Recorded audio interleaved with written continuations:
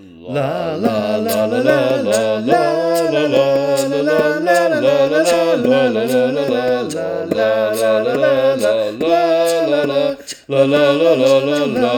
la la. Hello and welcome to Think About Eurovision, a Eurovision podcast with me, Chris, a Eurovision fanatic from the UK. Today we have the second in our Getting to Know You Eurovision series with the second of our new co-hosts, Matty, who, like him, is also based over in Canada. We had a great chat and we spoke about how Matty got into the Eurovision Song Contest. So Eurovision, right? Oh, good old Eurovision. So how did you get into it? Because you said you only started watching it last year. Yeah, so I've always had like this.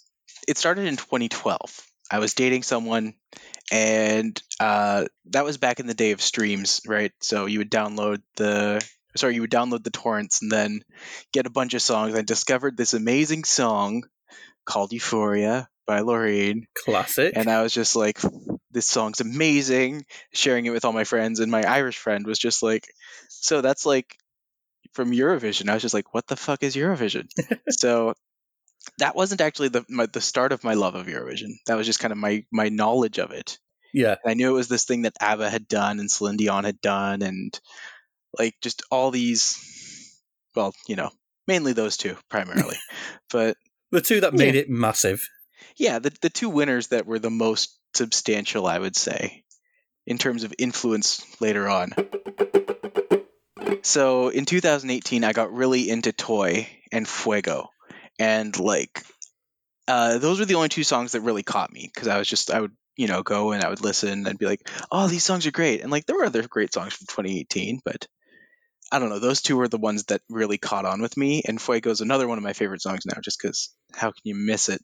It's a good Euro dance beat, and she was just fire. Ugh. But like 2019, I caught Arcade and then kind of drifted and didn't really get into it. And then last year there was the trailer for Eurovision, the Will Ferrell movie. Yeah. And I remember it came on, and I just look at my husband and I'm just like, this can't be.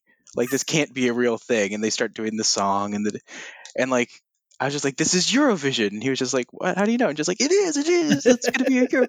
And he was just like, what's that? I was just like, I'm going to like really get into it, because there's a pandemic. No one else was doing anything. So I did. And I got like super into Eurovision. And I didn't realize how into Eurovision I was before that until I watched the song along as like a preview with him before. And I was just like, that's Conchita Wurst. And he was just like, how do you know that? I'm just like, because my mom showed me a video of this years and years ago. My mom, the great Christian pastor, who somehow knew more about the drag queen in Austria than I did at the time. Anyways, but like I went through it, I was just like, that's Bilal, that's Loreen. And I was just like, I know like half these people somehow, just from being like aware of the universe. Maybe not the extended universe, but the core character. Yeah, so like Jesse Matador would have passed you by. Yeah, like I didn't get him, but I was just like, I recognized Loreen, of course, because I was just like, oh my fucking god. I mean, like, how can you miss Netta at the end? She's just... I mean, to be fair, I don't think Jesse Matador's parents would notice Jesse Matador with his whole, that's his entire input, and I think that's brilliant, that his entire input into that song along is him going, yeah. Yeah, pretty much. Oh... He was there though. They needed a POC, so he was in the film. Yeah. It was only a matter of time till the 2021 contest, and James Newman got brought up, and we also spoke about the seal from North Macedonia. Because James did so well. Poor guy. That was not a 0-point song. No. If it was scored on the quality of a song, yeah, but as it scored on, what makes an impact on people, I can see how we got 0 points. Yeah, it's a song that could have definitely benefited from being in the semifinals, because it wouldn't have made it to the final. Well, it probably wouldn't have. Yeah. But I feel like that second semifinal just was not up to the quality of the first semifinal. Like, you could have almost sent everyone from the first semifinal through, and I'd have been fine with it. Yeah. And maybe not North Macedonia, but they tried. Come on now. Oh, that song was such a step down from last year. I love you. You can take that however you want to, of course. But like Oh, that was cheers. it was such a fun song, and it was so good, and the video was fun, and he was short, like 5'0" and he's dancing with this lady who's twice his height and half as gay as him. So it's just I was just like I was so looking forward to it. It's just this big sappy love ballad, and I like it because he came out and then he gave us a musical theatre song. Yep. And I'm a musical theatre kid, so... Oh, of course. I think you have to be if you like Eurovision, right? That's it's like one of the rules. Look, let's be honest, I'm predictable. We started talking about musical theatre and the idea of a Eurovision musical. I still think they should just do like a Eurovision musical on Broadway. Or more likely the West End. Yeah, but I would definitely be okay with that. I don't like jukebox musicals. That's my least favourite musical. I agree. A Eurovision jukebox musical would sell it to me. Yeah. As someone who's had to like write jukebox musicals in the past, like they're fun, but there's definitely issues when you're just like, this song is supposed to represent this now. It just doesn't quite work. Yeah. But you have got those sort of, like the songs like You, not You, the one from this year, Here I Stand. They would fill that role in a musical that you don't get from like pop songs. Yeah, there's a couple of them that would do really well. Like you had started out with Norway's Higher Ground by Rasmussen. Yes. Like I'm just like that's the perfect song to start a Eurovision musical because it sounds Eurocentric. There's just so much. Matty shared with me one of his hobbies of random rankings, and we also discussed an artist who would like to represent the UK next year at Eurovision. So yeah, this is kind of like last year. It was around well after Eurovision would have started that I was just like, I'm just going to listen to the playlist, and I just listened put on Spotify Eurovision 2020, and just listened, and it was just like, I can get the fuss. And then I did something where I do something at work called random rankings, where every so often I'll just take a random topic and then I'll just rank a bunch of stuff. Yeah. So I've ranked all of the Eurovisions from 2021 all the way back to 2010. Yeah. And I've just ranked all of the songs in order with my own descriptions on them. And I was just like, this is what I do. This is what I've done. I have way too much time on my hands at work sometimes, but it's good. It's fun. That's delightfully nerdy. Oh yeah, I love everything that's just ridiculous. And of course, there's some songs that you haven't quite fully discussed yet that I'm just like, oh man, this make a perfect DNQ file. Like Verona, I remember listening to it the first time. I was just like, how did this song not make it? And then I watched the presentation. I was just like, oh, I understand. But so good. One I want to do on the DNQ file in future is a Courtney Act's attempt to represent Australia. Oh, really? Yeah. Well, aren't the Frock Destroyers being considered next year? God, I hope not. And I love them, but I hope not. There's been a lot of debate about the UK acts for next year. Mm-hmm. Some group calling themselves Nil Points UK have been telling anybody who'll listen online that they have the winning song for next year. And they were like, we're going to release it at the end of August. And like, well, you can't because that wouldn't be in the rules. That would be released too early. And they call it the European Pop Competition. So I'm like, how serious are these guys being? But the song is garbage. That sounds about right. Yeah. Yeah. And they're like, it's got lyrics understood in most languages around the world. Is it La La La? No, it's worse. The one lyric is porno. Ah. Yeah. We're not scared of talking about the contentious subjects, so we discussed Belarus, Borders, and also Katrina from Katrina and the Waves. Daz Sampson now Belarus can't enter. They're banned for like 5 years or something. They've been kicked out of the EBU. Yeah, after they sent a political song this year. Mm-hmm. Right. So Belarus is actually banned for the next 5 years, or just that ban?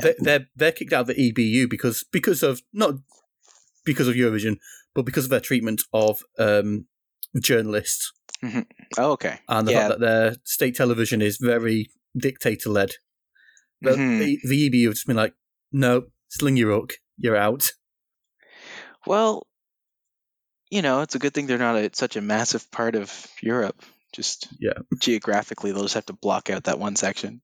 It's reasons like that they've got like the map that they use during the points is more kind of blurry around the edges now. Right. So it used to be very sort of defined edges. Oh, look, where's Turkey gone? It's just... Yeah. Oh, man. Like Ukraine and like the border with Russia, like where they annexed, like Crimea. Like, yeah, imagine that. Oh, man. How do you like... That is a fine-ass needle to try to thread through. Yeah, they just completely just ignore it, pretend it doesn't exist. Right. We'll just do a blurry border. It's okay. They'll sing "Love Shine a Light" again and make everything better. That's... Yeah. How sick of that song are you? Just based on the fact that I hear that in UK they literally play that song like every Eurovision with different people.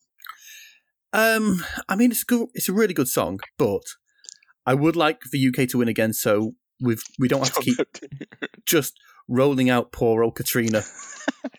She doesn't want to be there anymore. She must be sick of it every May. She's like, oh great, here I go again. In this segment, we stand a PPE king, and we also talk about dodgy vocals. So who do you think were like the biggest downgrades from last year in terms of songs? Georgia. I think I preferred his song in 2021. Yeah? I did. But also because, like, funny enough, you think North Macedonia was the more musical theater song. I argue Georgia was. Because that song is literally the definition of just park and bark. Just stand there, sing your heart out. And, he tried. Blessed little soul. But I'm not going to lie, I truly hated his song from 2020. I mean, it was cheesy, but it was a bit of an edge, and he just went to that really soft song that didn't go anywhere. I didn't care for it. It's very fair. Very fair. But I did like the fact that he was always masked up at Eurovision. Wherever he went, he was wearing a mask, unlike anybody else. Yeah, he was the king of, PPE. Safety. You know what? It was good to have that kind of representation. Because, I don't know, everyone was just acting like it wasn't anything. And so to see someone there taking it as seriously as it should have been taken, just like, power to you. I massively respect that. The only person who was maybe safer was Montang. That's just because she wasn't even there.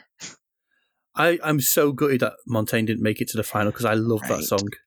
I was so disappointed it didn't go through. I was just like, it's a fantastic song. And I was so worried after seeing her performance at that stadium in Sydney for like Pride in Sydney, and she was like pretty rough on the vocals, and then the vocals for that live on tape were on point. Nailed it. Yeah, she did great. Well, I don't feel like there was anyone. Oh wait, no, never mind. I was gonna be like, I thought everyone was really good with their vocals, and then I just remembered back to some of the ones that I might have blocked out a little bit. But going into this, like, I've started this little Eurovision cult at work where we just kind of like we geek out and we just dive in, and we're just like, we're gonna just like go into this and we're gonna like have so much fun. And my friend was so insistent that Lithuania was gonna go far, so the moon is the moon. Wait, was that Latvia or Lithuania? No, that was Latvia. Moon is rising. Zarup. No, Lithuania's Zarup. Moon is rising. Yes. Latvia. Yeah. Oh, yeah. She balls up those vocals. Oh, I was just like, did something happen? Was she actually just that bad, or was just like, oh man, I felt bad. I think it's because it was hard to find a tune in that kind of right bit at the start. Like, where do you find a melody there? Yeah, I remember we were all just watching it together. I could just see her face being like, oh. And then it just like slowly fell piece by piece, revealing more of her inner disappointment. She's like, oh no. And she wore green. Green. Green's a cursed colour in Eurovision, if you believe the folklore. The one who got me this year was Benny Cristo, because I was just like, I was so rooting for that song, and he got out there, and I'm just like, that was rough. That song as a studio recording was great, but live, such a banger. And he was doing that weird thing at the end of every lyric. Oh my god, there was so much of that too. I was just that, and the other person I felt really bad for was like, Leslie Roy is amazing. She is not what I would consider a prized vocalist. No. Why do you have her on a treadmill? She's also not like she's not 15. She's someone I've looked up to since, I was playing Rock Band back in the day. So she's been around for a little while. She looks amazing. She sounds great in recordings. Map is a beautiful song. But man, they wanted her to fail. They were just like, you are going to get out there and you are going to suck. Go for it. You are not bringing us back to Ireland. We're not ready yet. Right. The 90s broke us. Well, they couldn't stop winning in the 90s. Our chat moved on to Finland, new metal, and Christian rock. No, I like to say that Måneskin was the second best rock song that came this year. Yeah. What was the other one? I'm trying to think what the other rock song was. Oh, Finland. Oh, of course. I was just like, I thought that song was freaking great. But I'm just like, I understand why this didn't win, but also I wish it did. It would have been great if it did, because that was just like full-on early noughties brought back. Right? I'm just like, this is like, well, it's funny because back in that day I was like listening to nothing but Christian music because that's my background. And like, there was like a bunch of Christian rock bands. So this reminded me, where everyone else was just like, it reminds me of like Korn or like this heavy. I'm just like, it reminds me of like those hardcore wannabe rockers from Christian music times, like Pillar and POD. Oh my God, just, POD. Right? And just like, I hate that that's where my mind goes. So there we have it. We have a new team for Think About Eurovision. Still going to be me and Kim, but we now have Matty and Chrissy. So another Brit and another Canadian. I mean, Kim getting replaced? I hope not. Anyway, next time we'll be discussing the 1991 Eurovision Song Contest Grand Final. Until next time. Bye. La la la la la la la la la